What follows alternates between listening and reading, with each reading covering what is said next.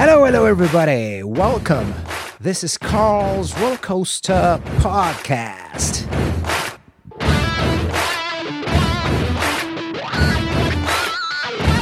It's a big conference in Vegas that happened this week. The big thing in Lidditz, the big kind of powwow with Marty Halm and Jake Berry and all those guys. That's going on at the same time. So it's like the phone traffic just kind of dies because everyone's off at these conventions. I don't usually go to those. I mean, I used to go to them all the time. It's really to meet new people and to find new business, but you know, I kind of know everybody, so I'm kind of over it. That's good. I kind of know everybody, so why bother?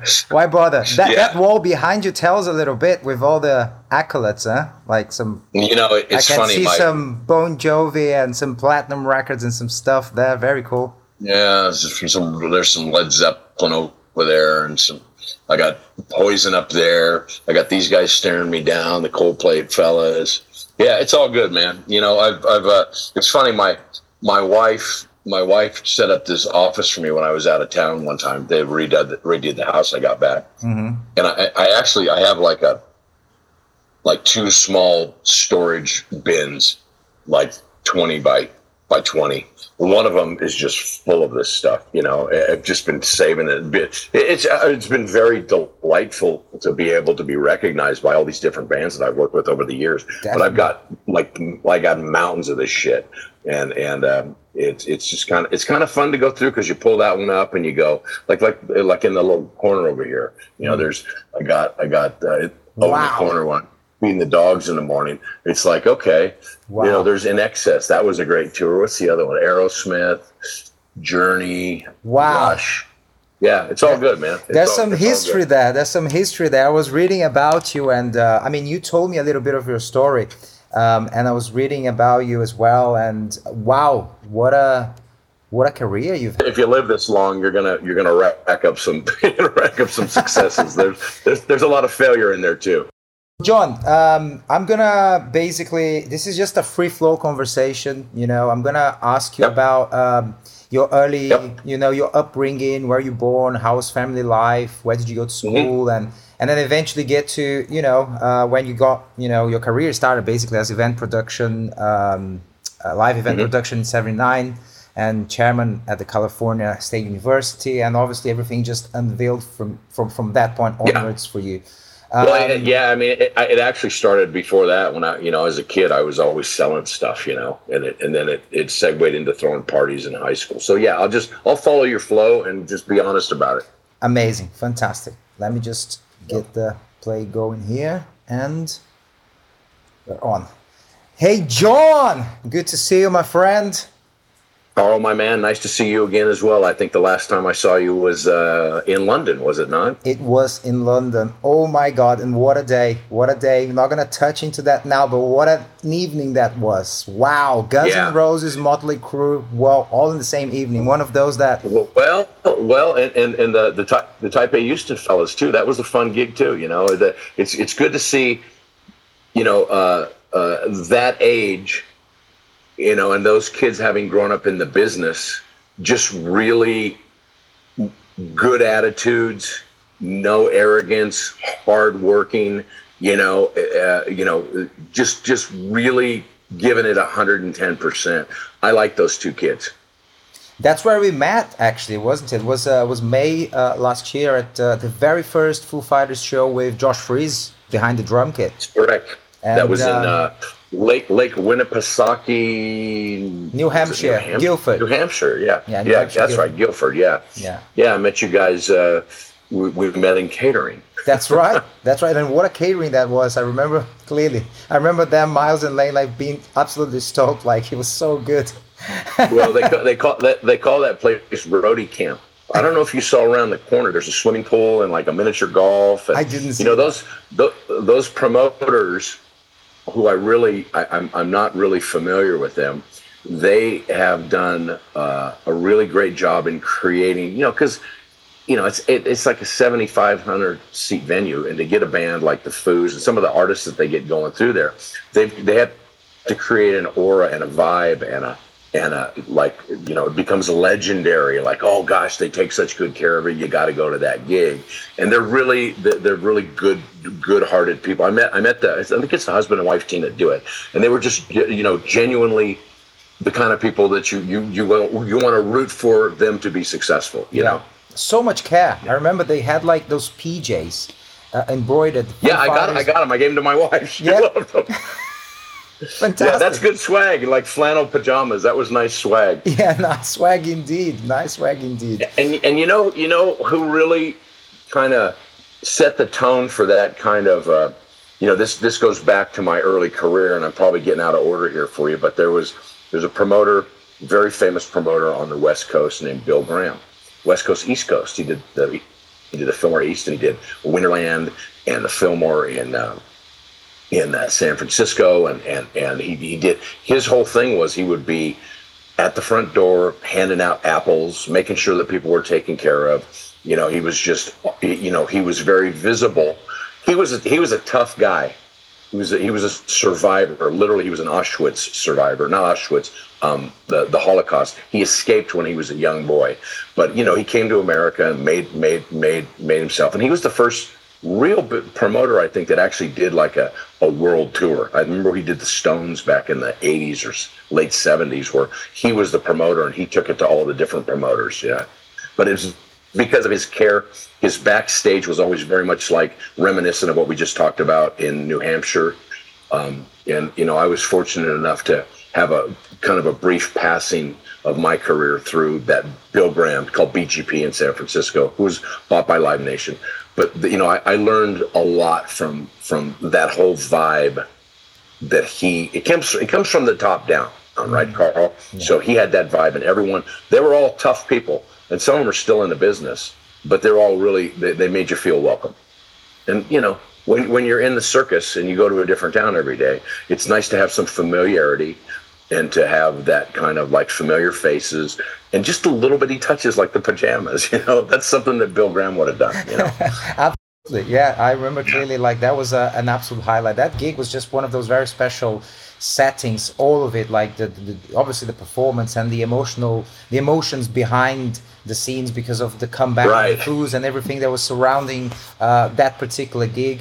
Being there was just one of those historical moments that, I mean, it's just I feel very blessed and happy to have shared that moment. Yeah, one of those fly on the wall moments where you're like, wow, you know, what a lucky life I have, right? To see all this. And you know, I've been with the Foos organization for a really long time, so that was very emotional. You know, that was very emotional. It was a high and a low all at once, you know. So it's pretty cool some of the things we get to be like kind of standby observers of, you know. I've been that my whole career. Even when I was a kid, you know, I would see that kind of stuff with my father was involved. He wasn't in the entertainment business, but he was in the golf business. So I would kind of see that on the golf course with celebrities or people that I knew were really famous, but, you know, just those fly on the wall moments, you know, like my dad playing golf with Joe Namath, like the time that he won the Super Bowl, right? He was a brash NFL quarterback and said, we're going to beat the Colts and we're going to blow them out. And everyone said they don't have a chance, and they win. And you know, my dad's playing golf with him a month later. It's just weird, you know. That's cool. I mean, that's really cool. I mean, I'm glad that you brought the subject of your family, you know, because I'd love to hear from you. Well, first of all, great intro, and welcome to the roller coaster. Roller coaster is a good name, Carl. Thank you. Yeah, it seemed to be working fine. Yeah, people tend to, you know, give a nice compliment about the number, because again, I mean, life is a bit of a roller coaster in every level, isn't it? Professional, on a personal level, we are seeking and trying to obviously find that very precious word, which is balance on everything that we do. But it's a constant battle. There's no, you never arrive anywhere. I don't believe we ever arrive somewhere. And it's not that one day you're going to achieve something that will make you happy. It's about the journey. It's about the relations that you have. It's about what you give to the world. It's about, you know, how you connect yourself. How do you see things that are beyond perhaps the, you know, perception and the physical realm of which we inhabit. So yeah. Yeah, my wife had she kind of summed it up in words that you know, much better than me. Because she's led a completely different life. She's a school teacher, right? And so, I'm doing what I do, and she comes along with me whenever she can. She's retired now. But she said to me one time, she goes, it's really not about stuff. It's about experiences. So between the two of us, we have 4 kids. And we really focus on not buying them stuff, like it's about experiences. Like we try to make it like this New Year's Eve, I've got an experience where I have to go to a show, and it's with a band I've been friends with since the 80s. And so my family's going to come down. And I was talking to one of the artists yesterday, and he's like, "Hey man, looking forward to seeing you, and we're going to spend New Year's Eve." It's just one of those random things that kind of comes into my life. I'm like, oh, well, you know what? I actually have to go to that show, but it's New Year's Eve. It's a holiday. We'll spend time with family. Let's take the family down there. Oh, maybe I'll go golfing, or I'll get Tommy to go golfing, or Nicki to do something, And it's just like, wow, it's just what you say. It's not about stuff, right? Not about. I got a lot of stuff. Don't be wrong. I got a lot of stuff too. Yeah, I will definitely ask you about that, because I'm a big music memorabilia collector. I collect everything, like passes, T-shirts, the PJs, records. I have like a huge vinyl collection, and I love that kind of stuff. So and every time that I feel like, oh, I've got too much stuff, like you said, you've got a lot of stuff in storage, I start to. Everyone is different, but like I personally, obviously we all want good things for ourselves and for our families. Like, you want to have a house, you want to have a car or a second car or whatever, the basics that you need to, but I see it sometimes in people that they need too much of everything. They have a house, now they need 5 houses, they have you know what I mean? And they never actually find happiness outside of the process of acquiring things, which is good. Everybody feels good when you go shopping, right?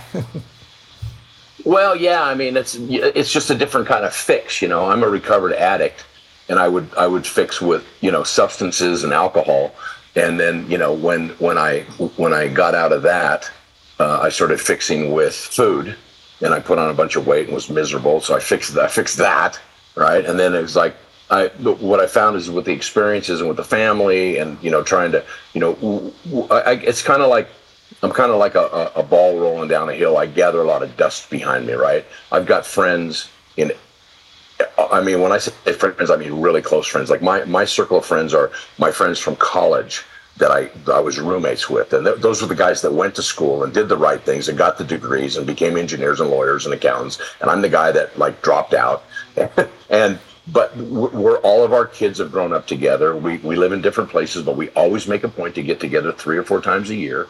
Those experiences are so important. And what happens with that is, like I found with myself, like I have I have a lot of stuff, but we use it.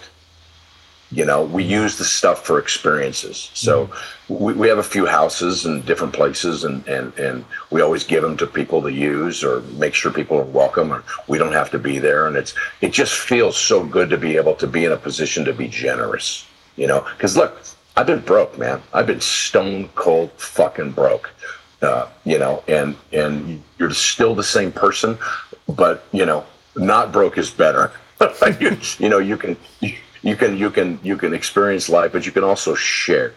For me, it's all about really lifting people up, because I've had such good fortune with regards to my hard work has paid off. A lot of people work really hard and it doesn't quite pay off, or you're an entrepreneur and you fail. Like I failed. I've been bankrupt before. I've been there, seen that, done that. I think it just makes you, it's that roller coaster, Carl, like you're talking about. It makes you a better person. It makes you different experiences. It doesn't, when we talk about experiences, it doesn't always have to be great experiences.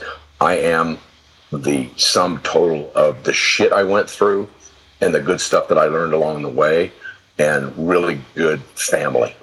So, I'm sure I've hijacked your thing, as I usually do. No, so I love it. Shut up. No, I love it. I love it. I love it. I love it. I have like so many questions about everything, really, that is so important actually to hear about how, you've just mentioned that you've been had trouble with substances in the past. You've been broke and bankrupt, but now you've got a beautiful family with kids, as you mentioned. You've got stuff, like you've mentioned. You give things. You have long-term friendships and people that, you know, you can take your family with.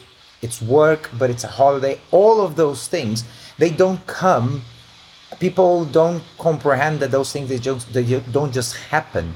You kind of have to work somehow, not only work as business, as making money for things, but as a person. And if you could just try and tell us a little bit about how was your journey, because you've mentioned very important, and looking at the whole picture, we can jump straight into obviously spending New Year's Eve now in a big show with your family, with the artists and all that. But there is a long journey to be where you are at now. And I think that's really important. It is really important for me as a person. I really appreciate the opportunity to talk to you about all those things. But I think for people that listen to the podcast to hear about your life, your experience, the business that you've been involved, the business that you have started, the people that you've connected, your journey as a professional, but also about the things that you've just mentioned, the ups and downs. And the downs can be really, really low, can't they? Yeah, I think you know, when you if we got to look back and if you like measure success, I mean, it's what I may see when I'm looking at someone else, or someone might see when they're looking at me, right? It's really about building. You know, I've been built, but I've been rebuilt a few times too, right? So I kind of started out. You know, I was the class clown in school. I had you know, ADD, ADH, and I had a quick wit, and I was the kid that was always sitting in the hallway because I couldn't focus, right? And then it was, you know, and I made up for my own insecurities by humor and having a lot of friends. But I struggled in school. I didn't have like any learning disabilities. I think I just got bored really easy, like really fast, right? So I had to have a lot of incoming input. So sitting down doing math problems for me was pretty easy, you know. But then as math progressed and I got older, you know, I remember I flunked algebra 3 times in high school. And when I was a senior in high school, and this is the salesman in me, when I was a senior in high school, I went to Mr. Gardella at Reno High School. I said, "Look, Mr. Gardella, I am not going to graduate. I'm going to be here taking this math class again. I just don't get it." And he says, "Well, you have to get it." And I said, "Look, I'm going to be a salesman. I know how to add, multiply, subtract, divide. I can do percentages." And I go, "That's all I need. And if this kind of stuff with letters and parentheses and a math problem becomes an issue for me, I'll hire someone that's really good at that to take care of that. You got to give me a C, and I got to get the fuck out of here because I'm not going to get this." And he gave me a C, and I got out. You know, and guess what? I haven't used algebra, but I've had engineers that work with me and for me that we do that kind of stuff. So, you know, I was raised in a family that was, you know, my mother and father were both, you know, remarkable, greatest generation from America people. You know, they were born in the early 20s, like 1920, 1922. My father was a lieutenant in the U.S. Army Air Corps. My mom was a nurse. You know, my mom was remarkable. My father was remarkable. I remember asking my mom, you know, that generation didn't really talk about the war. You know, they just went and did it. They saw horrible things. They came back. There wasn't the kind of media like there is now where everybody knows everything about everybody. They just kind of kept their mouth shut and went about and rebuilt the world, right? And so I got a call one day, and I knew my mom had been through some pretty, you know, hard stuff. But she was a very kind, sweet woman from Arkansas and Kentucky. And I said to her, "How in the hell did you get in the war?" And she said, "Well, me and my friend Virginia, her friend Virginia, and my mother's passed away. Virginia's on her way. You know, she's 104 now. Well, my mom said to me, and you know, this is like I'm a 18, 19-year-old kid, and she looked at me and she said, "Well, Virginia and I, we graduated nursing school, and we were walking out, and we saw on the bulletin board a flyer that said we need nurses, and so we joined the U.S. Army Air Corps right there." I go, "You did? What'd you do that for?" And she looked at me with complete indignation and said, "Johnny, our country needed our help." And that kind of was like what I was brought up with, to do the right thing, to try to understand and take care of people and do things. And where it really became apparent to me the background of my upbringing with my mother and my father was I was at my mom's house and she was in her 80s and the phone rang. This was in Sacramento, California, and I answered the phone and there was a gentleman on there and he said, "Hi, I'm looking for Emily Wiseman Lewis." And I said, "Yeah, this is her home. That's my mother." And he said, "I'm a documentary filmmaker. We've been looking at the records." And I said, "Okay." He said, "Could we come out and interview her? Is she able to be interviewed?" And I said, "Well, who are you? What's your deal?" He said, "Well, we're making a thing for public television. My name's, I'm a documentarian named Ken Burns." Now, Ken Burns is like super famous guy. And I go, "Oh, dude, I know who the fuck you are. Yeah, what are you doing, right?" So he comes out and he interviews my mom. And she ends up being a part of this 14-hour movie. And that's where we learned a lot of what she went through. She landed Utah Beach, Normandy, D-Day +5 as a 22-year-old nurse, right? Wow. Then she went into France in the Battle of the Bulge with the infantry, and was they were just the experiences of them is and my father was in the PR side of the business. He took the Liberty Bell flight crew around to raise U.S. bonds, and all that kind of stuff kind of made me who I was. And my mom was very very very friendly. My father was a sales guy, and I grew up around that. So when I was a kid, I was always looking for a way to make some money because I had chores. I had that. My dad was from Ohio. My mom was from Arkansas and Kentucky, and there was a thing on the back of my bedroom door that had a list of all the days and all the chores. And you got 25 cents for completing this and 15 cents for completing that. And if you did all of that by Saturday, you got X amount of dollars. You could go to the movies.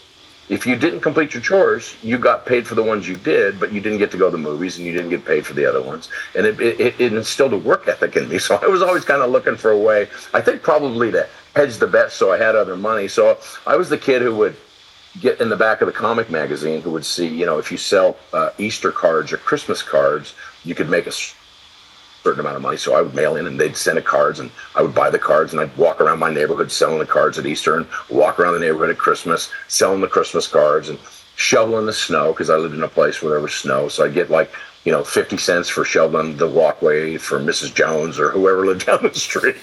I was always hustling, man, always hustling. In the summers, I would go back to Arkansas where my grandparents lived, and fireworks, firecrackers and sparklers and all that was legal back there, but it was illegal where I lived. So I'd pack my suitcase on the way home and I'd bring all these fireworks back and I'd make a little list of all the fireworks and how much each one cost. I'd sell them to all the neighborhood kids and piss off all the parents. And so I was always hustling. And in high school, I worked out a scheme to have a fake ID and I opened up a line of credit. I don't know how you did this. A line of credit at the local beer distributorship, and I would go there. Me and my buddy John Bedell, we had fake mustaches we would put on, and we had fake IDs. No, seriously, we glue them on.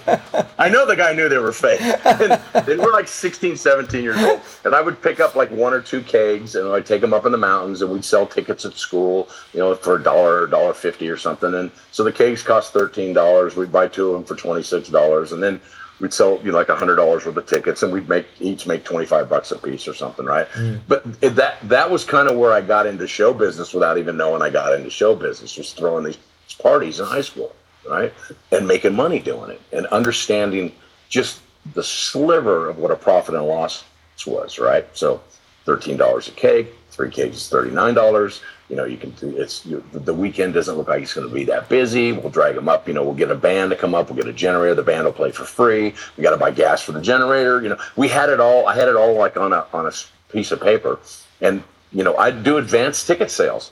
We'd buy these little tickets, and we made a little rubber stamp that was so they couldn't knock them off. And that just segued into.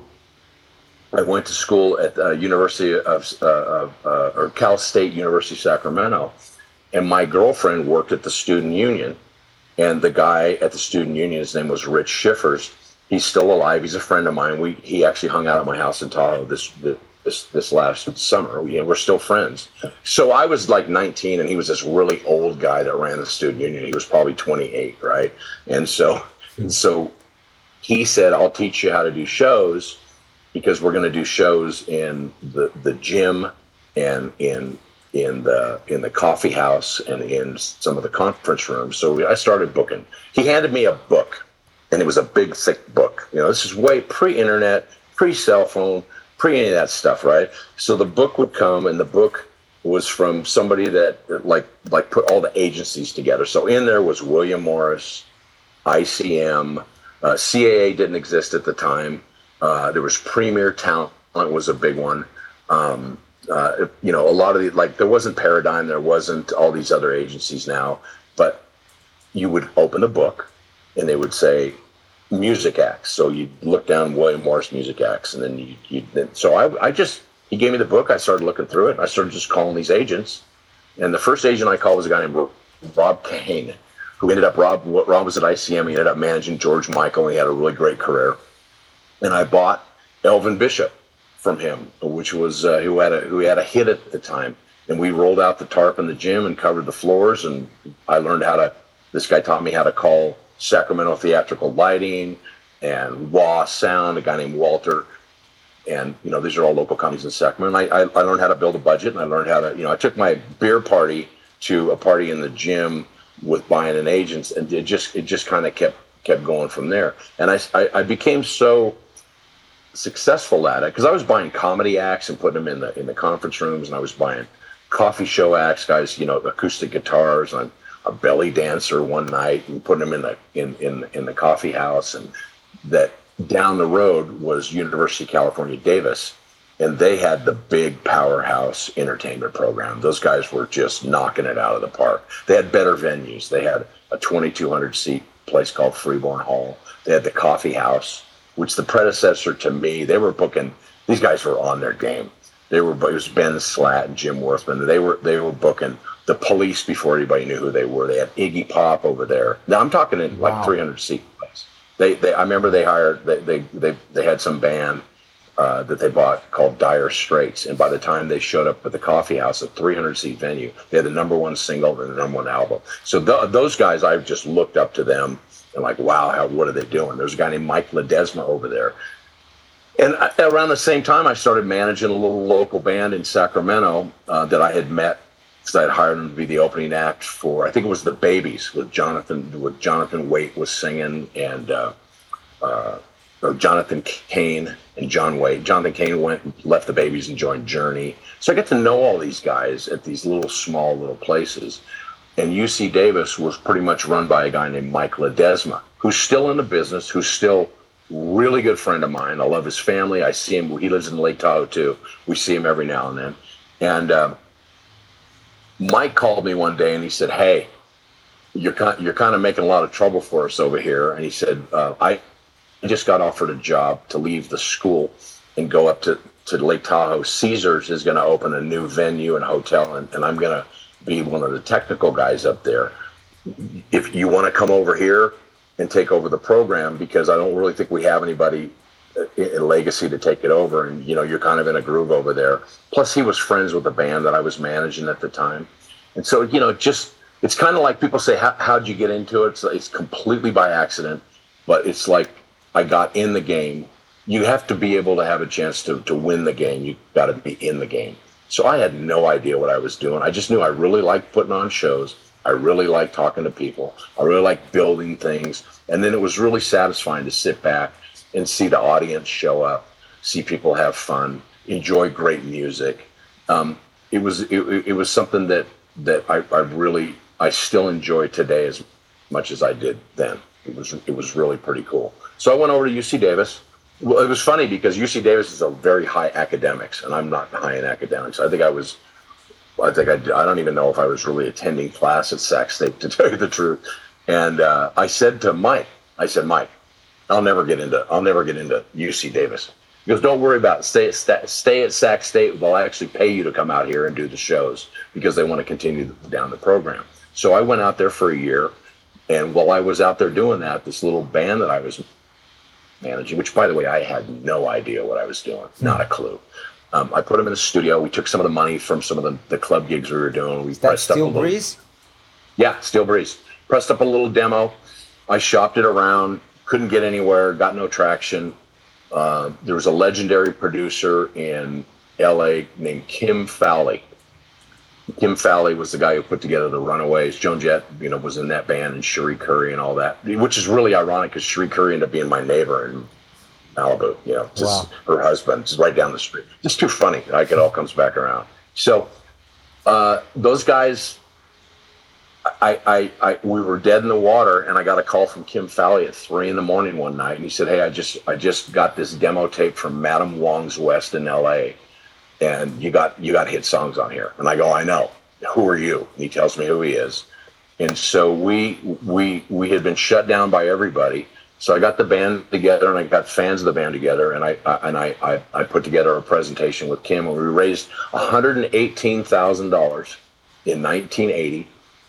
This is insane. I don't recommend this to anybody. We made an album. I hired him as the producer. We made an album. We did the artwork, shopped it around, completely got blanked out. Nothing. This is actually, I don't think I've told the story. The band went back to Sacramento. I stayed in LA for a few days to try to get something happening. And there was no cell phones back in the day, right? And so completely dejected, out about 112,000 of the 118 we spent. Which in 1980 is like the equivalent of money. It's a lot of money. I look back now and think, God, what an idiot. And so, but we believed in what we were doing. And so as I drove home to Sacramento, and I got to my girlfriend's house, and she says, "Hey, some guy from RCA Records has been calling here and wants you to not talk to anybody else, and here's his phone number." And I remember looking, I go, "Lori, that's not even funny. You have no idea what I've been through." She goes, "No, this guy, his name's John Betancourt. He's the vice president of RCA in New York. He said he heard your single," because we had pressed up a single before we went and did that. And he said, he doesn't want you to talk to anybody else. And I'm thinking, nobody's talking to me anyway. It doesn't matter to me. Yeah. So I called him. He said, "Can you come to New York tomorrow?" Literally, this is how this happened. Like out of a movie. I said, "Well, I don't even have to check my calendar." "Yeah, what do you?" He goes, "Well, I'm going to sign your band." He said, "I'm the head of promotion. This is a hit. I want you back here. I don't want you to talk to anybody else. You're going to stay at my home with my family because I don't want you going anywhere. I don't want you talking to anybody else." Wow. This just completely 180, Carl. And I was like, it was like from complete and total 100% dejection, rejection. How am I going to look these people in the face and tell them I lost all your money? I sold it to RCA Records for $200,000. What do you attribute that to? Do you think that's like some? Was that luck? Was it the single really? What would you think it? Because that's like it's just one of those moments in life that everything could have been absolute hell for you financially wise, and like that, things just happen. I go back to what I said just a few minutes ago. You got to be in the game to win the game. Okay. Even though I didn't know what the rules of the game were, I didn't know the politics, I didn't know how it all happened. So I took two routes. One was a completely untraditional route, and the other one was the traditional route. And the traditional route, I got every door slammed in my face, and I was told, "You don't know what you're talking about." I don't even think the labels ever listened to the music, to tell you the truth. I wasn't connected. I was a 19, 20-year-old kid from Sacramento. Who the heck was I? This is when you could send in tapes, but I didn't know that the lawyer should send in the tape. I didn't know, the right way to do it. But before we made that album, before we raised that money, we had taken some money and we had gone into Sun Studios in Sacramento, and we had made a single.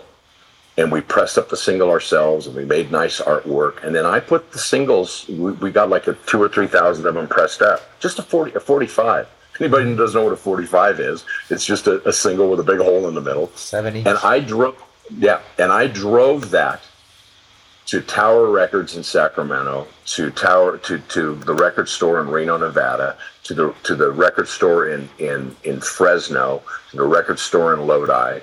And then because I was doing the shows at the school, I knew some of those radio stations because I had bought some acts and I had sold them to Fresno State.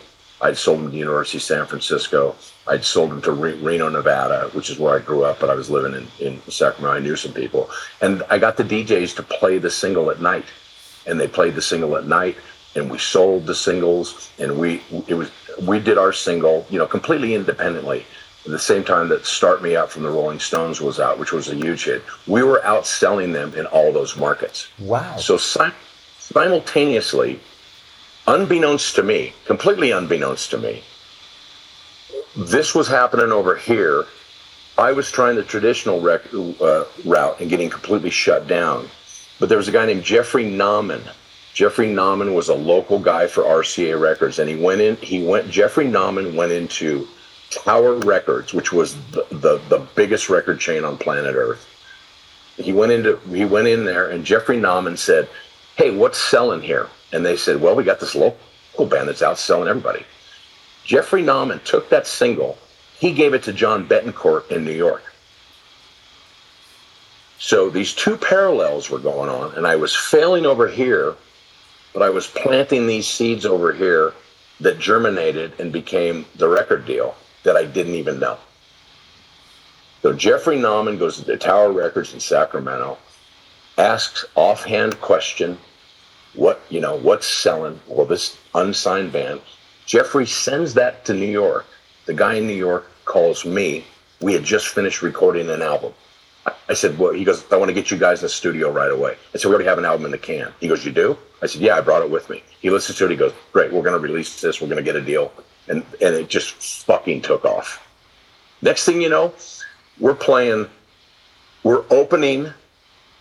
We went from a little nightclub in Sacramento to like 90 days later, we're opening for the Who at the Astrodome in Houston, Texas. And the next gig was opening for the Who, because we signed with William Morris, was opening for the Who at the Cotton Bowl, 80,000 people in Dallas. Wow. Because RCA had Hall & Oates, they had the biggest record that year. It was Maneater, I think it was H2O Maneater, whatever it was. We did 80 dates with those guys, right? Wow. So we got on the hottest tours, and then riding high, the band fires me. Said the keyboard player decided he said, "I want to be the manager now." I get fired. I basically got left at a bus stop in, I think it was Detroit. Wow. I had to call my friend Russ Martinez. He had to Western Union wire me $200 to get home. And the night before I got fired, I had accepted the Single of the Year at the Bay Area Music Awards. Grace Slick had given me the statue. Steel Breeze, You Don't Want Me Anymore, best single of the year. I fly to Detroit and get fired. It's like, wow, yeah. But that was probably one of the best things that ever happened to me, because I kind of circled the wagons and figured out what I wanted to do. I had made more connections. I had got to know people, and through opening for the Who, another one of those things, be in the game to win the game, Carl. I met the guys at Showco who were producing the Who tour, and they offered me a job to help be the front face for a new company they had developed called Vari-Lite, which went on to be the biggest production innovation ever. It's lights that moved, lights that used to move. Kids now today just assume that they all move and change colors and everything. That was a big deal. So again, my success is just a linkage of circumstances. Not even so much being in the right place at the right time, but always being kind of present and not afraid to fail. Right. At Vari-Lite, you were sales and you develop basically sales and the marketing plan. Yeah. Right? When it comes to the marketing, for instance, which is a very specific area of the business, where did you acquire sufficient knowledge to get into such position into a company as that, okay. and succeed? What? Because did you go to university? Did you get a degree? No, I went to university for 5 years. I dropped out. But then you dropped out. You've mentioned it. Yes. Yeah. Yeah. Mm-hmm. Yeah. I think I'm not. I think I dropped out of high school too. I think I got a high school diploma. I'm pretty sure I did. But I went to college for 5 years, and I was really learning how to do shows and things at college, and really not very academically astute. Look, I would kick ass in school if I liked the subject. If I didn't like the subject, it didn't interest me. I couldn't get my head around it. I just didn't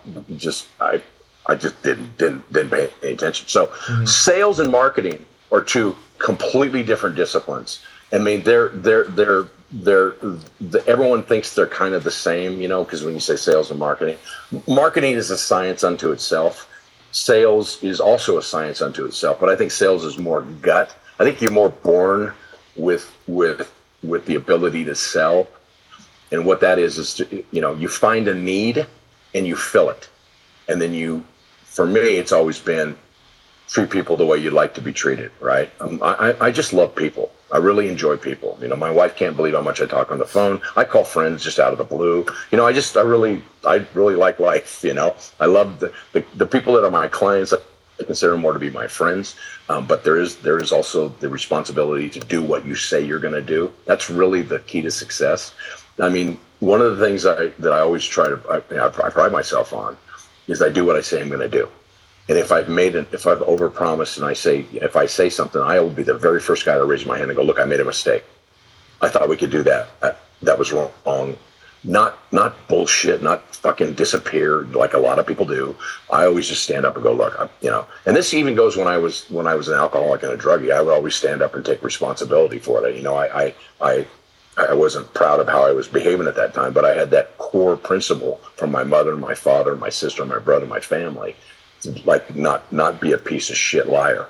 So that I think comes from the middle of America upbringing, So the sales and marketing, to go back to that question, so Vari-Lite was already a success before I joined them, but they had no sales. They had no salesman, no sales program. They were a group of engineers who had invented an absolutely incredible product that artists, when I say artists, I mean lighting and production designers, because it was pretty much rock and roll or music in the first place.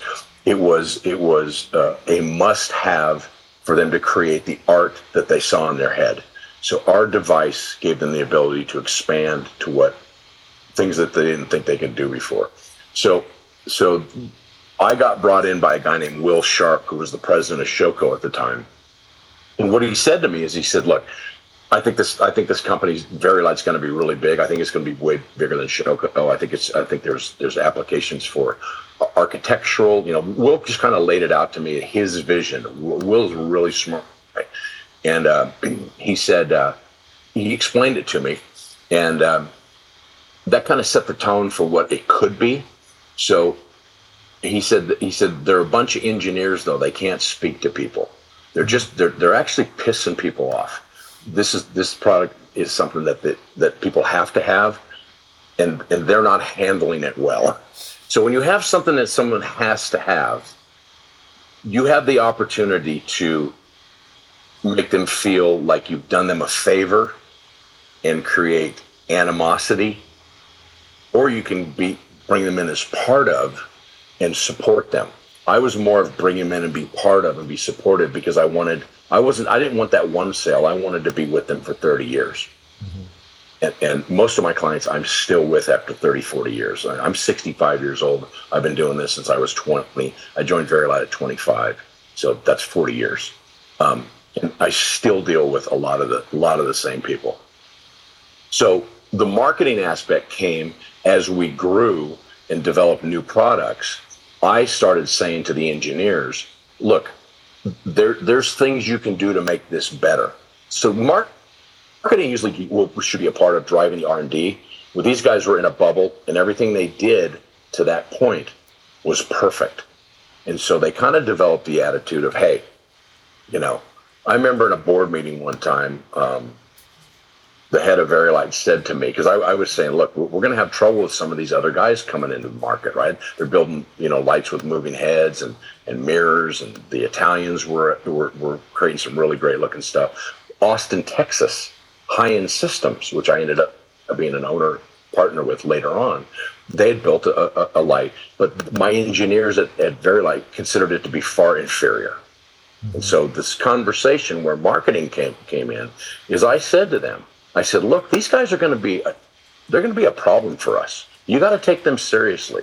And I got a lecture in front of everybody else about, you don't understand.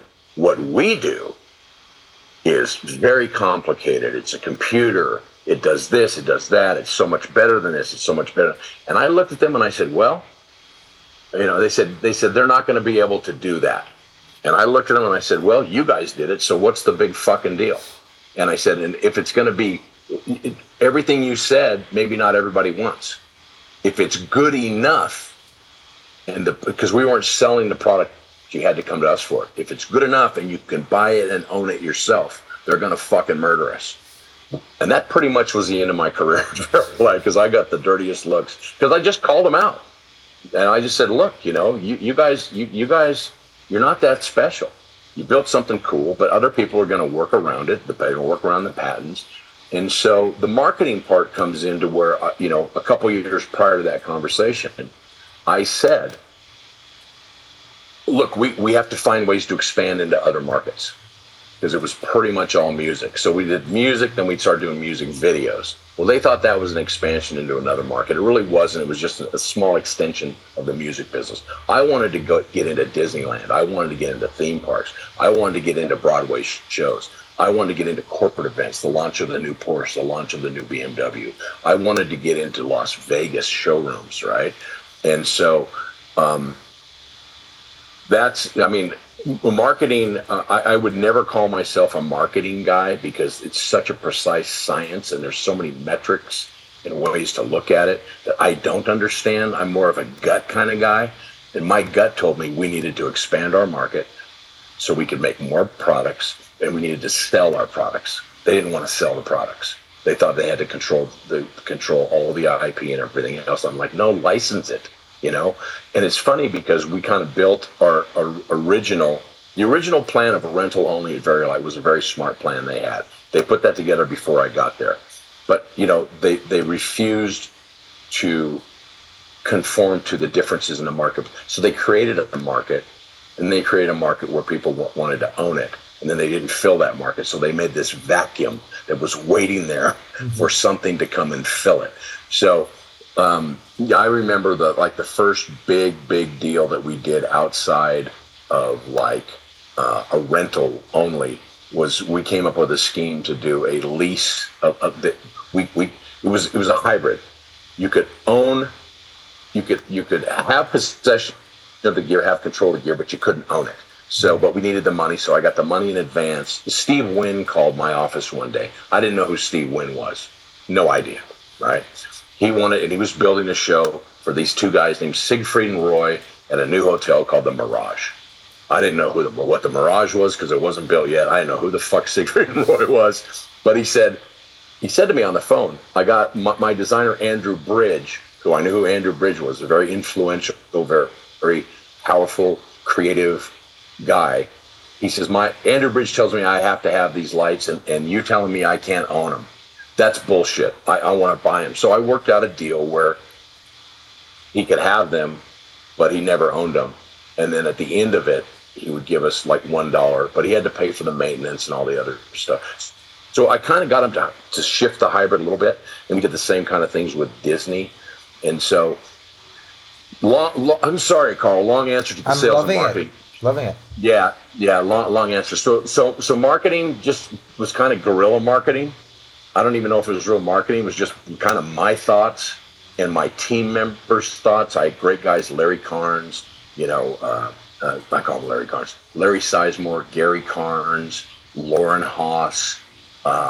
We just had some really good people around. We all would we would kind of be the anti guys in the meeting that would take in the stupid ideas that actually sometimes we were able to get some traction with. Mm-hmm. Sales to me just it's always been about gut, find a need, fill it, do a good job, tell the truth.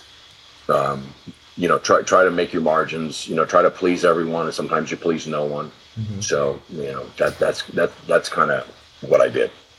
Catalyst was way later, right? The very first computer-based media server that integrated lighting and video into just the one discipline, right? That came out. That came later. Yeah, so the Catalyst kind of came out of that's kind of a fun. All these things are kind of funny stories. There's a lot of serendipity in my life, as with everyone's life. Mm-hmm. So Catalyst. So fast forward, I left Vari-Lite. I went on and did some other things. I ended up getting a job offer from, ironically, the guys I told Vari-Lite they were going to kick their ass down in Austin, Texas, High-End Systems. Mm-hmm. Wonderful people. Richard Bellevue, absolutely a stone-cold genius and just a wonderful man. Lowell Fowler, who was the founder down there. Bob Shockwell, really good guy. They were selling products against Vari-Lite, and they reached out to me and said, hey, because my career had a little bit of a dip. That's where my drug addiction had really hit the wall. I ended up kind of checking out, having to go check myself in and clean up. And I came out cleaned up and hit the ball running. They noticed that I was back and my success. They reached out to me, so I went down there, and we were selling studio colors, cyber lights, studio spots. And that was another great team of people down there. You know, you had Robert Mokry and Craig Burris and, you know, just a whole bunch of just Griff Palmer, just really, really good guys, smart guys. I learned probably more from them than they learned from me. I was more of a guerrilla sales guy. They had really good processes, and they were very helpful to me. I mean, I learned way more from those guys than they learned from me. But I was kind of like the bazooka. I would go get it, and then they'd help me sort it out. They did great sales as well. But, you know, along those lines, along the product development, you know, the market got kind of flooded with products, and we were kind of struggling. Mike Wood down there had found a guy who had developed this crazy idea of what he was calling a media server. And so Mike Woods and Nils Thorgerson, Nils, who was the founder of Flying Pig Systems and Whole Hog, which we had purchased, was part of our deal. So those guys came and they said, hey, we've got this product from an outside guy. And High-End didn't want to have anything from the outside. And I said, well, we can license it and we can own it. We can, you know. And they came back to me and they said, yeah, it's this English guy. He's brilliant, but he's really kind of hard to deal with. And I said, oh, really? They said, yeah, we've got it right to the finish line, but we can't get him to agree to sign the deal, so we can't sell it. And we really needed that product, and it was described to me, and I knew that it was the merging of video and lighting. It was going to be a very important product, and so I said, well, why won't he do the deal? Well, he got fucked by an American corporation real bad. And I go, really? He goes, yeah. I go, who fucked him? Well, Vari-Lite did. I went, really? Vari-Lite fucked the guy? I said, what's his name? He said, Richard Bleasdale. I said, Richard? I'm the only guy there that didn't fuck Richard. and I said, let me call him. So I called him. He's like, oh, John, are you there? Oh, that's so great. I said, look, Richard, you know, I was the one guy that supported you. And he goes, no, you were always really cool with me. So here's serendipity again. So I get on a plane. I fly to London. He and I have dinner at Trader Vic's at the Park Lane Hilton. He signs the deal that night, and we're off and running because I hadn't screwed him. And Catalyst just blew up. But Catalyst, you know, it's one of those like overnight successes that didn't happen overnight, Carl, because most of the lighting companies didn't want it because it wasn't a lighting product. The video companies didn't want it because it wasn't a video product. And I remember telling one guy at a video company, I said, are you out of your fucking mind? This is the keys to the kingdom. The lighting designers are the guys that are designing the shows out front. All your video guys are sitting in the back. They're all like super high scientist engineer guys. The lighting designer wants to be able to push a button and change everything to blue. So as LED gets and more video gets built into the show, the guy out front who's designed it, envisioned it, and sold it to the band needs control of everything. And they said, no, it's not that simple. I said, yeah, it really is. I said, I'm handing you a whole new group of customers here. And so, you know, I got some lighting designers to spec it, and the video companies had to buy it, and then it just took off. And it was Catalyst, but then right after Catalyst came, there's probably 10 media servers. And now it's Disguise and Green Hippo, and those guys are kind of the leaders in the industry. But that all came from Mike Wood finding this guy, Nils finding the guy, and me having the good karma with him to put the deal together, you know.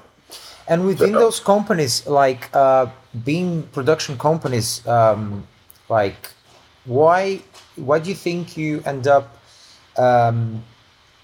going towards the lighting aspect of the production and dealing more directly with that? Was there any moment in particular that appeared as an opportunity and you got interested in this particular field of the show business, of the production of show business? Well, to me, it was really simple. The guys who were sitting with the band and were making the decisions and had the power, but also had the creative vision. So, you know, like when the audience walks in, the show they saw was created by the guy that was standing out front, and he was running the board, and he wanted to have control of that show. So to me, that was a natural to go to those guys, because if you wanted to have any kind of participation in the building of the show, the look of the show, the equipment that was going to be used on the show, you know, and listen, I'm an equipment rental guy, right? I mean, when you get right down to it, at PRG, which I sold my company Chaos to, you know, PRG has $1 billion worth of lighting, rigging, video, sound, staging.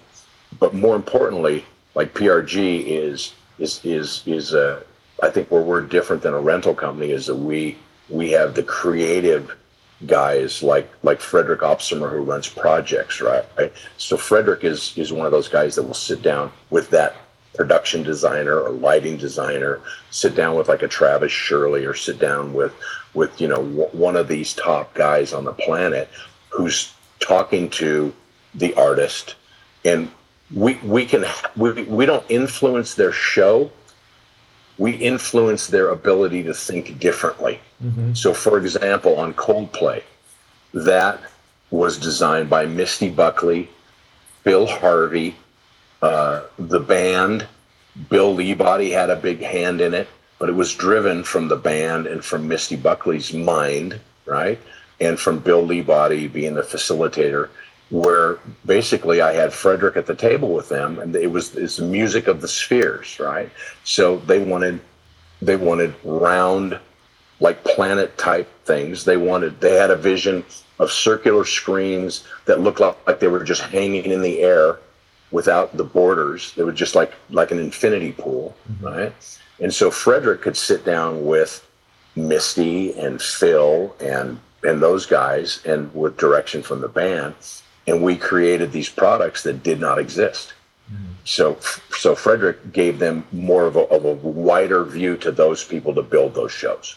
So that's what, like, Production Resource Group is a group of people that have a ton of resources that know production, right? And we can bring things to bear that no one else can, in our opinion. So when Formula One comes and says, we want to do the opening ceremonies in Vegas, we want to have these video trucks that the bands pop out of, and there's no cable. It's all run on infrared or microwave or Bluetooth or whatever, and it has to be video screens, and it has to be hydraulics in it, and they have to be able to drive down the boulevard, and you know, you have to get the signal to it, and they've got to. We build those from scratch, you know, and that's because when your customer sits down, like an F1 or a Coldplay, or like I've been with Beyonce for 20 years, and she sits down and says, I want to have a hole in the screen, and we say, well, we can just, you know, because LED comes in squares, we'll have a jagged edge and we'll just put a border around it, and the word comes back, no, we want it to be infinity.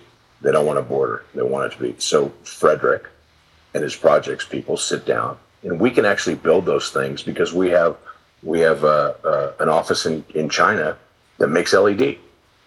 Nobody else can do that.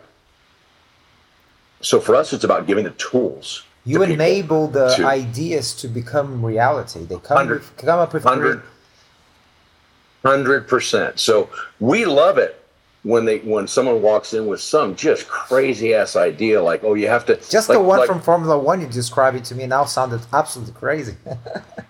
Well, I'll tell you what's even cooler is, we've got this thing called Big Bertha in LA, and it's a video, and it's a mirror ball, Carl, and it's 8 feet across. So it has to go in a case, and it just fits in a truck, and it takes up so much space. So here, Coldplay wants to have 14, 15, 16-foot balls that aren't mirror balls, but they're LED. So you could so what you would normally do is you would have a white sphere that you would blow up. And because LED doesn't really bend, you have to have projectors that put the image on it. It has to be mapped around the edges, or the image will be skewed and not be clear. And if the ball moves at all, the image goes off complex. The ball, right? So there's a lot. So when they said they wanted 16, our first thing was, shit, that's not going to fit in a truck. So Frederick says, well, I got an idea. What if we did this? So I don't know. Remember when you were a kid and you like rolled your ankle or something? Your mom would pull out that ice bag that looked like it was just deflated, just hanging. That's so funny you saying that, because I did that 2 weeks ago, and I have. Yeah. So Frederick says, you know what? I take something like that, and we'll build LED into it, and all the electronics will be in the top and the hard part, and when it's deflated, it will be hanging like this, and you can drop it into a long case, and then the motor drops it down, and the electronics go into a firm thing that will help it go through the truck ride. And then when you get to the next venue, you attach to it, you pull it up, and then you inflate it in 45 seconds, and all the LED is built into it, and you plug it in and you play like a video screen. Wow. So we built those. Yeah. But that's just it. That's the innovation from something that can't be done. My first thought, because I'm not, I'm just a layman. I'm like, well, shit, that's not going to fit in a truck. The truck. And then you got the guy who's talking to the artist, who's talking to, and they go, oh. So then my thing is to, and this is part of PRG as well, is we provide financial solutions. So on Coldplay, we pretty much fronted most of the money because we were running out of time. We just rolled the dice. Mm-hmm. So my CEO, my board backed me. I go, look, if we don't start this now, we're not going to make it for load-in Costa Rica. Well, did you get the money? I go, they're still arguing over there, but I know that this is going to go. And worst case scenario, they cancel it, but we have something innovative on the shelf that no one else has. As a company, let's make this happen. And they supported me. So we spent all the money and built them first, mm-hmm. which is fucking stupid. But we're in showbiz, right? So we did it, and it all worked out. We did the same thing. Beyonce was a little different than Coldplay because they're all, each band is its own government, as you know, Carl. Might be the guitar player's girlfriend running mm-hmm. it on day one. Yeah. Might be the drummer. Mm-hmm. Whoever it's its own little power structure, right? Yeah. So my job is to kind of find out where that power lies and who's really driving the bus, and are they serious about this? Should we spend the money? Because we provide financial solutions as well as production solutions mm-hmm. and people solutions. So that's kind of my job's evolved from buying kegs with a phony ID and selling Easter cards to solving large problems like this to bring it to literally millions of people. And it is really satisfying when you're standing in a stadium in Costa Rica and you're seeing it for the first time, and then 35,000 people roll in and sing every word to every song that Chris Martin's singing, and you're going, this is a lot of joy. This is pretty cool to be a small part of this, right? Mm-hmm. So matter of fact, the mirror behind you looks like one of the video screens we built for Coldplay. It's just round with no edges and no border. Yeah, mm-hmm. exactly right. So anyway, I probably way off subject, but absolutely not. I mean, I loved it because it's such a trajectory of many obviously successes that you've had within the business, and always there's something that I can clearly see, that you've always maintained very good relationships, even at times when you said that, for example, the sales team, they were like, this is just not gonna happen, and you went forward with your idea, and things just fell into, they all fell into the right place at the right time, and you always had the possibility to go and talk to people that eventually might have had an issue with whoever you're trying to close a contract. And because you're friends with this person, because you are a likable character, and because you're a genuine person, things just they just worked out just absolutely fine. And what I would like to know a little bit about, John, is like, we obviously talked about your career, which is a very impressive career, a very successful career from the early days, that actually started from something that was headed towards disaster, with $118,000 invested, and not getting anything out of that, and then eventually your first perhaps strike of huge luck, signing with RCA. Oh yeah, 100%. And huge strike of luck. I mean, I look back on it now, and it sounds like bullshit. I mean, the motherfucker called my girlfriend. How did he get her number? Exactly. I'm sure I asked him, but I don't know. And but then during that period where things seem to be going really well, from everything that you just described about Steel Breeze and the signing of the contract and the tours happening, something happened, and they decided that you were not part of that anymore. And I think those are things that touch us as humans in very intimate areas of like trust, loyalty, strong values that you clearly have. You not only have on yourself, but it's shown throughout your career. And then those things, they, especially at such a young age, you were like, what, 20 years old at the time, something like that? When that happened, I think I was like 21 when I got canned, dude. At the absolute height of everything going right. Mm-hmm. Mm-hmm. Yeah, devastating. It's heartbreak. How on those moments that I'm sure at points you've had other low moments, and maybe you got huge disappointments from people on occasion. Maybe, I don't know. On this particular case, you did have a disappointment with people that you put your time, your effort, and worked really hard to actually get them to a place. How did you deal with those things? How did you deal with emotions personally when something is not going really well, or for whatever reason you're not feeling super confident, be that on a contract or with a friend or somebody? How do you tend to deal with emotions? Because obviously when we're happy, we're celebrating, we're on a holiday, everything is good. I always tend to say that we tend... That's easy.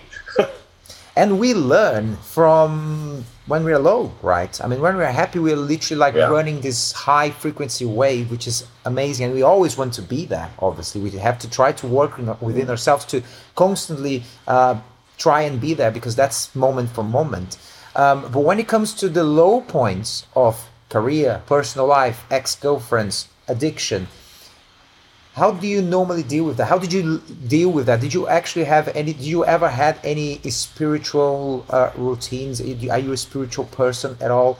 If you could just tell me a little bit about this particular point that I've just penciled here. That's a really great question, Carl, and I'm really glad you asked it, because there's different phases of my life as you learn as a human being. Because we're imperfect, right? When I've had a big success, I always try to enjoy it and share it with other people, but it also puts fear in me, like, how the hell am I going to stop this? So my different phases of my life, I dealt with things badly and very well, right? So when I got fired from Steel Breeze, it was humiliating. It's absolute humiliation, especially, I'm in a small town in Sacramento. We were the first band to really come out of there and have a top 10 single.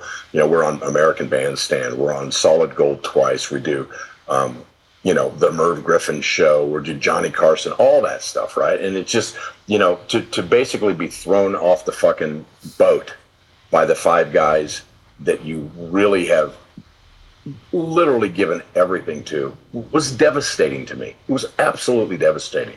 And you know, I've maintained friendships.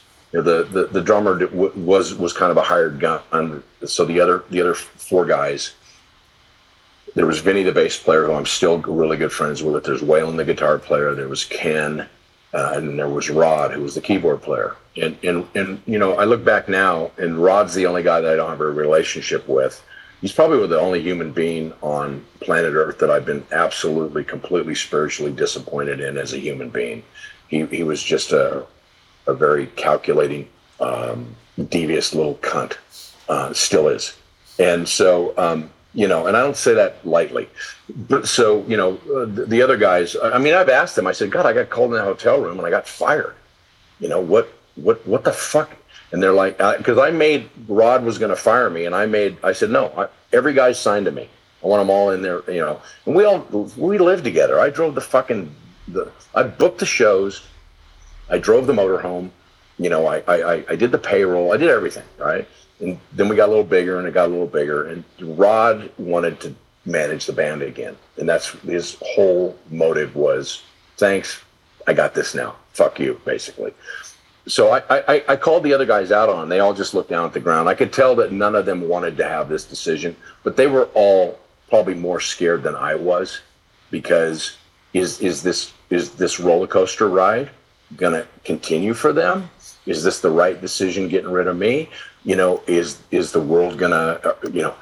And by the way, I was so close with the record label, and I was so close with the lawyer. I remember the lawyer, who's still, by the way, here's a loyalty thing, still my lawyer today. Still my lawyer today.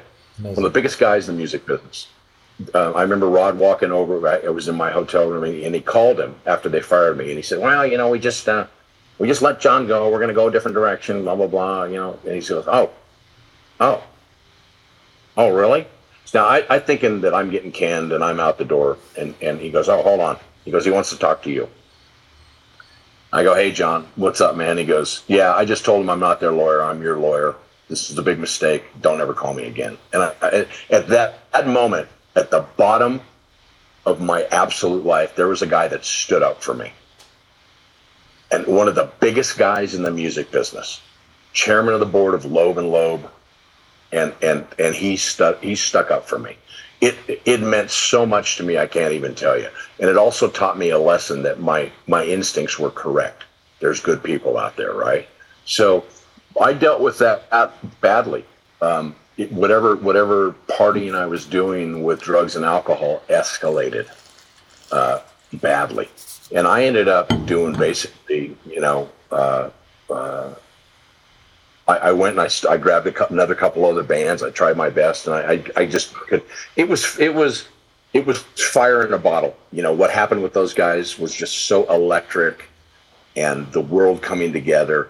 I tried to capture that lightning in the bottle again, and I couldn't capture it. And I drained all my resources, and I basically, you know, was at a point where I was just stone cold broke.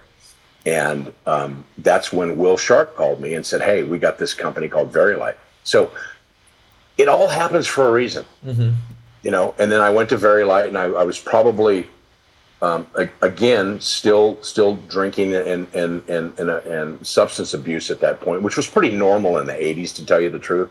But you know, some people it gets and takes down, and some people it doesn't. Some people can leave it, some people can't. Some people have an addictive gene. I happen to have the addictive gene. And so I think going from that high with Steel Breeze on the charts, #1 MTV rotation, you know, on tour with the biggest bands in the world, to being fired, to struggling, to being with the premier lighting company, production company in the world again. Now I'm not the opening act with a band that's trying to make a record. Now I'm hanging out with Clapton and the Stones and the Who, and I'm on that team again. And Vari-Lite was partnered with Genesis, who was the biggest band in the world in 1986. And now I'm on that world tour with those guys. I think I was actually afraid that I didn't deserve to be where I was. I don't think, I know now that I did not feel worthy. As much as outwardly confident I was, and how I was portraying, yeah, I got this, I was fucking scared to death, Carl. Like, I'm just a guy from Reno, Nevada, who went to school in Sacramento, and now I'm like sitting in a room with Genesis. How did this happen? I'm not worthy. I'm less than. I had all those feelings, right? And so I self-sabotaged myself. And part of my leaving Vari-Lite, I think a big part of it was I just got out of hand. The drugs just got too, I just became too unmanageable. Even though I was wildly successful, I think I got that company to a point where they were on a roll and they didn't need me anymore. They needed me, then they didn't need me. But you know what? I created my own demise. 100% self-sabotage. So, I left there, and then again, here I am again. I'm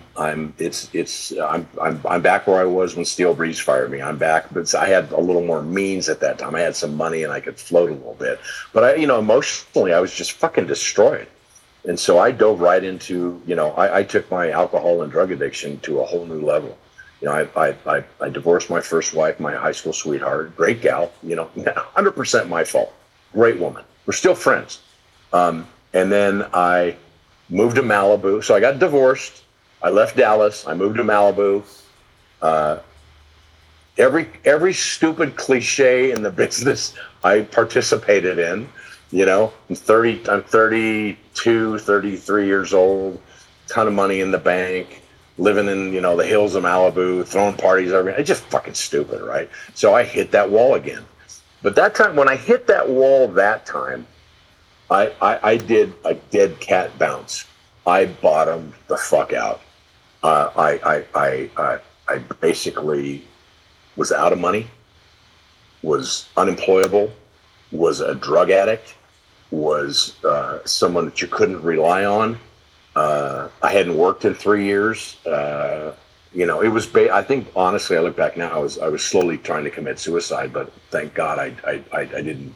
Really commit suicide. I was kind of chicken shit about going about it, but I just tore myself up. And Carl, I looked in the mirror one day, June 15th, 1995, and I hated the person I was looking at, me. And I said out loud to myself in the mirror, Wiseman, you used to be a pretty good guy. What in the fuck happened to you? I said it out loud. And I went to the Yellow Pages, and I started looking through, and I was broke. I'd spent millions of dollars, and I went to the Yellow Pages, and I looked up, and I found you're still, you still have an ego. So I wanted to find a nice rehab place to go to. I thought I deserved to go to a nice place, right? I remember calling the guy and, interviewing him on the phone to see if this place was nice enough for me. I'm going to need a phone in my room too, because I got stuff going on, right? I was like, oh yeah, sure. Mr. Big Shot, come on out, right? and so, so good stuff. It just gives me the creeps now, that ego, right? And so the guy said, how, what's your story? And I told my story, and he said, wow, you better come right now. And I said,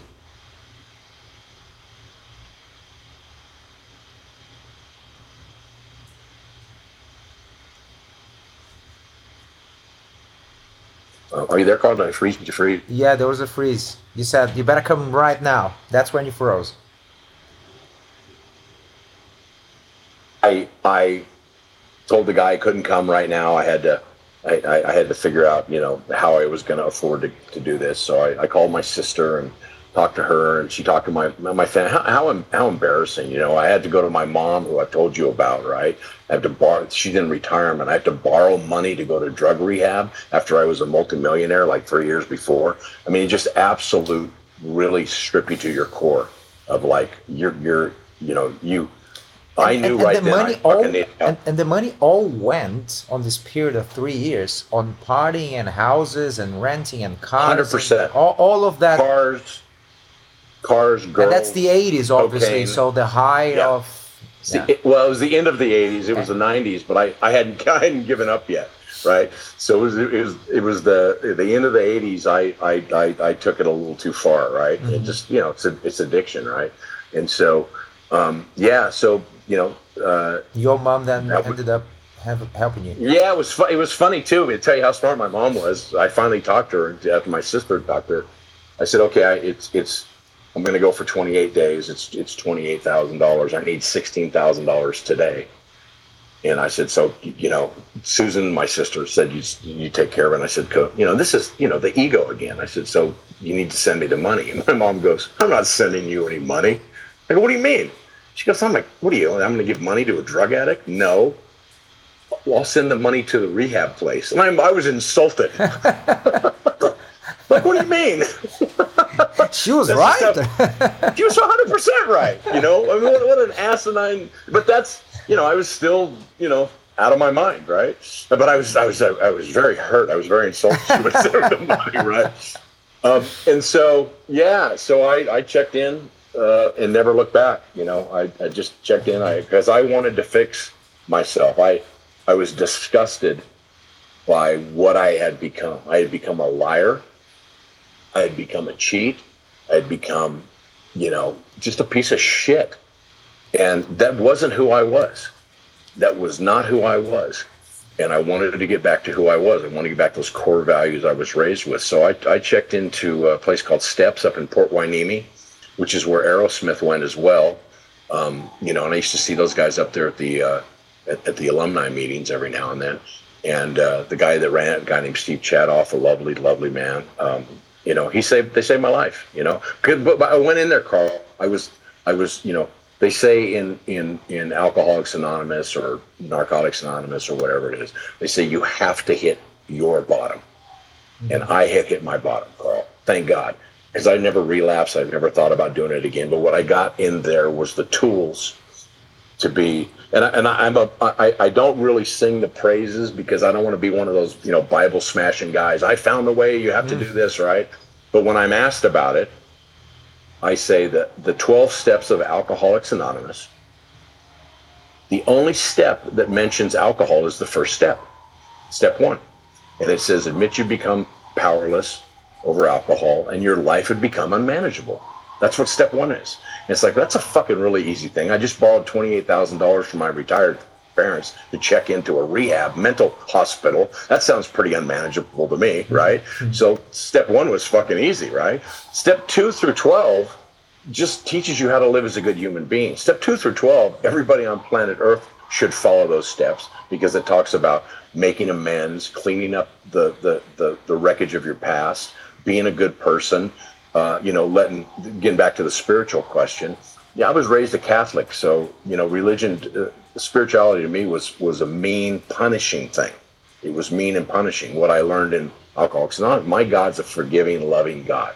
It's a God of my choice. And, God to me became, or my spirituality became, I operate at pretty fast speed, is that, what I learned in rehab is to slow down, to pause when agitated, to take a deep breath, because if I never stop, then I'm in charge, and me in charge is not a good thing. So what I have to do is I have to put pauses between what I think and what I do. And that pause for me is God, because God comes in because I'm not in action yet with my self-will run riot. I pause, and I always make a little bit different decision or a better decision, or a decision is made for me. And I'll give you an idea of how I came to understand that with my therapist. I said to him, I said, oh God, here we go with the fucking God bullshit, right? Turn my life over to the will of God, and I'm going to be one of those. I go, I'm a fucking salesman, man. I can't just sit back and hope that everything happens. I have to take action, right? He said, well, you can still do that. He said, but, this is where he illustrated it for me. And this guy was really calm. Ironically, he was a former Jesuit priest, so he was a Catholic, right? Mm-hmm. And so he to me, God was a guy sitting in a throne, a big beard on a cloud throwing lightning bolts at you, right? Mm-hmm. And so he said to me, he said, do you ever have road rage on the LA freeway? I go, oh yeah. He goes, okay, so let's talk about that. Let's use step 2 and step 3 about understanding that the only thing that's going to restore you to sanity is a power greater than yourself. He says, that's the chair right now is more powerful than you. The chair has more choice than you. And he said, step 3 is turn your will and your life over to God as you understand Him. And I said, okay, that's where I went. Oh God, here we go with this shit, right? And he goes, tell me about a road rage incident on an LA freeway with you. And I said, well, a guy fucking cuts you off, and then you flip him off, and then he flips you off. And I said, I fucking bumped the guy's car. I'm driving a $180,000 car, and I fucking hit him, right? Wow. And oh yeah, I've done that before. On the 405 at one time, I was just in a rage, and I pulled around, I slammed on the brakes, and the guy stopped, and I got out of the car, and I fucking pulled him out of his window, and beat the shit out of him, right? On the fucking 405. I mean, wow, what kind of asshole does that? And so he took that instance and he said to me, how about this, John?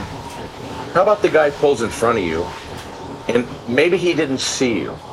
Maybe you're not the most important person in the world where everyone's thinking about you, and instead of flipping him off and starting a fight, how about you just wave him off and just take the high road and go, wow, maybe he didn't. So if you were the passenger in your car, would you turn to the driver and go, wow, you better ram him. You better sweep around, slam on your brakes, and beat him up on the freeway. Would you ever give that advice to anybody? I said, no. And he said, so here's another thought.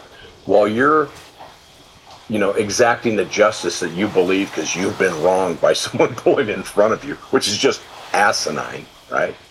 He said, you hit the van next to you that's got a family in it that's saved up for 2 years they're on their way to Disneyland, and you fucking kill them all. That's, He said, so your God, your spiritual guidance needs to be a gap, a space between what you think and what you do. Let God come in the middle there and, help you with your decision.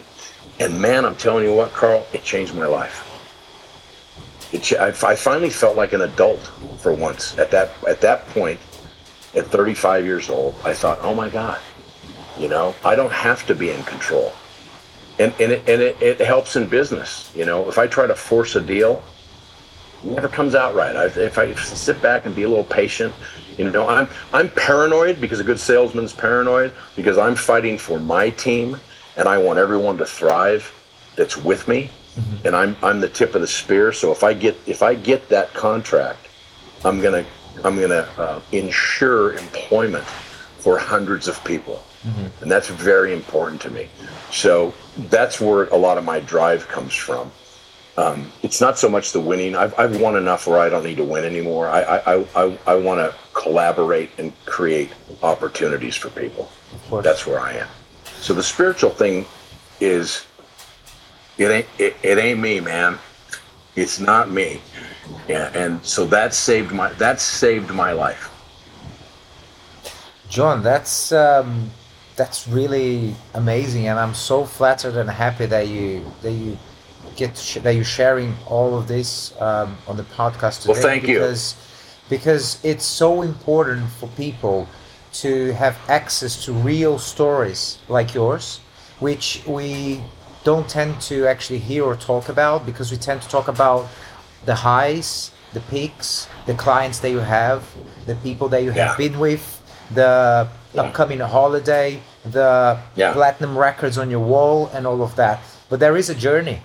There is a journey, and that journey for every individual will always have its ups and downs. But you kind of have to have something within you that will, at that low point of your life, when you decided to look to yourself in the mirror and make that decision, so many things could have gone wrong during that period of 3 years. I bet you could have died of overdose, you could have crashed a car and killed yourself, you could have committed whatever, that could have happened so badly. But something outside of the realm of physicality, you can call it God, you can call it spiritual, you can call it faith, whatever, something within your aura, within the individual that you are, helped you navigate that moment and helped you have the people like your mother, like your family, that helped you get into that, this and get out of it and get to a place where you, even having had girlfriends and an ex-wife, which, as you mentioned, was a great person, end up having the beautiful family that you have now with kids and a wife, and things all the good things mature with wine. I have two grandkids. Do you really? They're fabulous. Yeah, my daughter has awesome, four-year-old Hayden, almost 4, and Tegan. And that's just a delight. I mean, are you shitting me? I get to live this life. Are you fucking kidding me? I get to pay my power bill. Dude, my electricity got turned off more than once. I remember living in this just magnificent place in Malibu, and I forgot to pay the power bill. It was cold as shit. I went to the next door neighbor and I said, "Hey, I need to plug into your garage. I forgot to pay my." They just laughed, right? Because I was friends with everybody, right? And you're high as a kite and you forget to pay the fucking power bill. Are you shitting me? So, I mean, dude, I think anybody can roll with the highs, and I think if you have too many highs, Carl, you start believing your own bullshit. I think the lows are put there for balance and perspective, and I can now pause when I'm agitated. I can look back to that day in the mirror, which was over 28 years ago, and I can remember that feeling of desperation and sadness, and embarrassment, all of those things. But that I don't recommend anybody get to that point. But it's just part of the fabric of how I got to where I am talking to you today, right? Mm-hmm. And I'm proud that we're talking today, Carl. You were the opening act's tour manager, and we started bullshitting, and I could say that was a nice people. I didn't know that was fucking what's his name's kids. Mm-hmm. They were nice people. I was just talking to them, and you guys were good kids. And I said, "Hey, I'll come see you in Europe." Now, how many people said, "I'll come see you in Europe," and you never fucking see them? Yeah, true, absolutely true. But I also believe, John, that I, like yourself, I'm very glad to the fact that I make good friends in life. I have great friends in life, which are basically our chosen family. Some people say you choose your friends 100%, and they really become family, And for me, it's extremely important on everything that I do in my life, especially on a professional level, to be involved with people that we share the same values, that we are doing for the right reasons, not for any bullshit. That we like each other because we spend so much time with each other. So if we don't like each other, if we don't share common interests, and that doesn't mean values, absolutely, and understanding each other's differences and actually learning from each other's differences, because that's so cool as well. You have many values that you share and visions that you share, but we're different individuals, different backgrounds. You're from this country, I'm from that country. I'm this age or that age. You like pina coladas, and I prefer, to drink matcha green tea. You know what I mean? So how can you balance those things? And I think it's really, really enriching in life to be able to do that. And I have a really good friend that I admire and I love, a guy named Rick Canny. And I don't know if you know Rick or not. He'd be a guy that you should actually interview. Rick started off in production and kind of made his way into management, and he's just a really lovely man. Rick handles day-to-day for Tommy Lee, Motley Crue. And so, he and I share back and forth the little Instagram thing sometimes. And I saw this one that I sent to him, and it was about planet Earth. And it talked about how there's 4 trillion universes and a bazillion stars, and here we are. It showed the insignificance, but it also showed the magic. Why are we all here? Why are you and I talking right now? You were born there, I was born here. We met, we enjoyed each other's company. Here we are talking again. You and I will do business together. I don't know what it's going to be, but you know what? You're going to get to a point where you're going to go, yeah, I'm going to call John. He can help me out with this, right? So all that's just really very cool, and I'm glad we're here. Very cool. I mean, when we end up seeing each other in London, you were so busy. And I was so happy to actually sit down with you that day to kind of outside of work, because I've met you. I was constantly, you were working as well, but I had people that I kind of had to give my attention fully to it, so it's different, to be able to actually that day in London sit down and just, okay, great, now we can just chat for a little while, just the two of us with and where did I see you? I saw you before that too. I saw you in Amsterdam. It was Amsterdam, and then it was London. The guys had a gig in Amsterdam, and I saw you. I think I got you a wristband for Motley, didn't I? You did, absolutely. That's yes. right. Yeah. That's right. Yeah. That was an incredible night. I mean, come on. Wasn't that fun? Guns N' Roses. Motley Crue in a 350 seat nightclub under the name The Underworld. The Underworld. Yeah, the Underworld, but they went under a different name. Oh, Dogs of War. Dogs of War. And then over to fucking Wembley Hyde Park Stadium. with 100,000. No, it was Hyde Park, 100,000 people. Oh no, Guns N' Roses. Guns N' Roses. Exactly. Yes. Yeah. It's just because Motley played the following night. Correct. Yeah. Correct. Yeah, I flew home the next day. Yeah. No, and that's who I'm going to see. That's who I'm going to see New Year's Eve. And I've been with those boys since '84. Wow. I mean, we've all been through high highs and low lows together. I mean, I knew the guys really well from touring back in Vari-Lite introduced me to those guys, right? And I remember we'd always go to Scottsdale or Phoenix or something to. I think it was Scottsdale to Danny Zaleski was down there, and he was the promoter, and he always started the tour down there. And it was always just a big fucking raging party and fun, and the show always happened. It was always good. And then the Motley Crue broke up. Vince and Tommy left the band, and then the whole thing happens. Is like I go to an AA meeting. Here's AA again. I go to an AA meeting in Agora Hills, California, at the bank there on the corner at 8 in the morning or 7 in the morning. And now it's 7 in the morning meeting, and there's like 25 people sitting in a circle, and I look over and there's Nikki Sixx, right? And it's AA. I hadn't seen him in a long time, and we'd always gotten along really well. And but you split up, you go different ways. And we're walking out of the meeting, and he taps me on the shoulder. He's like, "Wiseman, aren't you going to say hi?" And I go, it's AA. I don't want to out you, blah blah blah. And we start chit-chatting, and we instantly reconnect.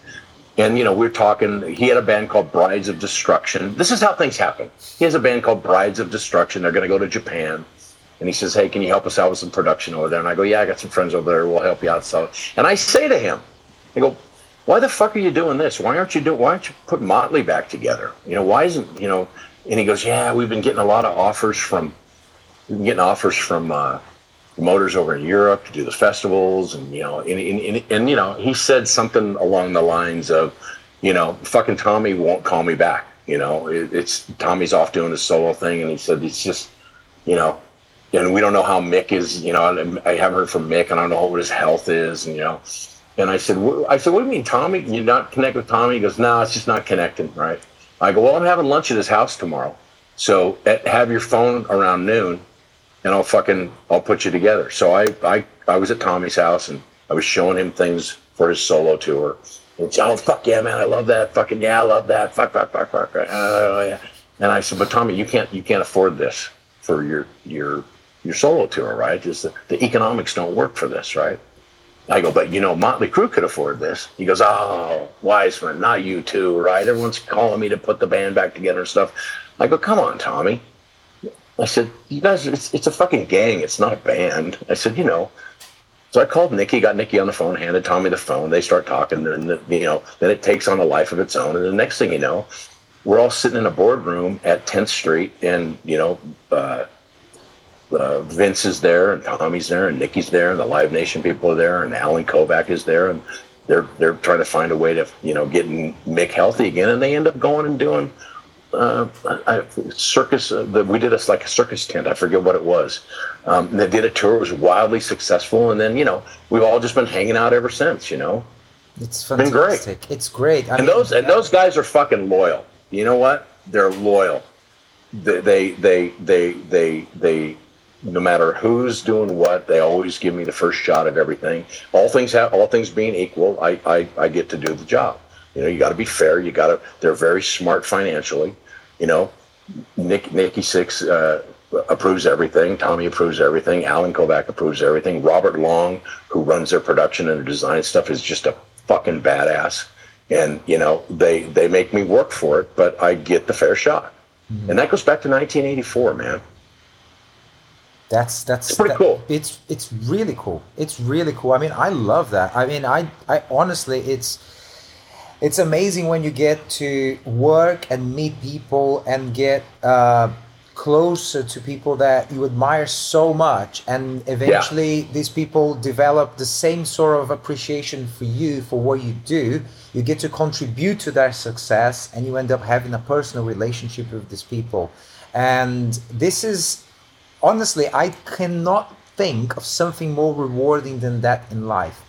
Great connections that you make. It's fantastic. You both, and it could be in any way. Sometimes, you know, a friend, somebody, it's not necessarily somebody that is actually giving you a contract or anything. There's ways that people can enrich ourselves, you know, with a hug, with an ear, with being able to hear or share good thoughts about anything. And you can become a fan of all kinds of different people. It doesn't necessarily need to be an artist. It doesn't necessarily need to be a CEO. No, but when you I'm fans of all of my friends. Like exactly. my roommate from college, Cliff, is my best friend. I was talking to him last night. You know, I texted back and forth with Nikki Sixx. You know, when they weren't doing stuff, I was helping Tommy with his solo stuff, and then Nikki launches his books, and we put together some artwork and some projection for his press conferences and stuff.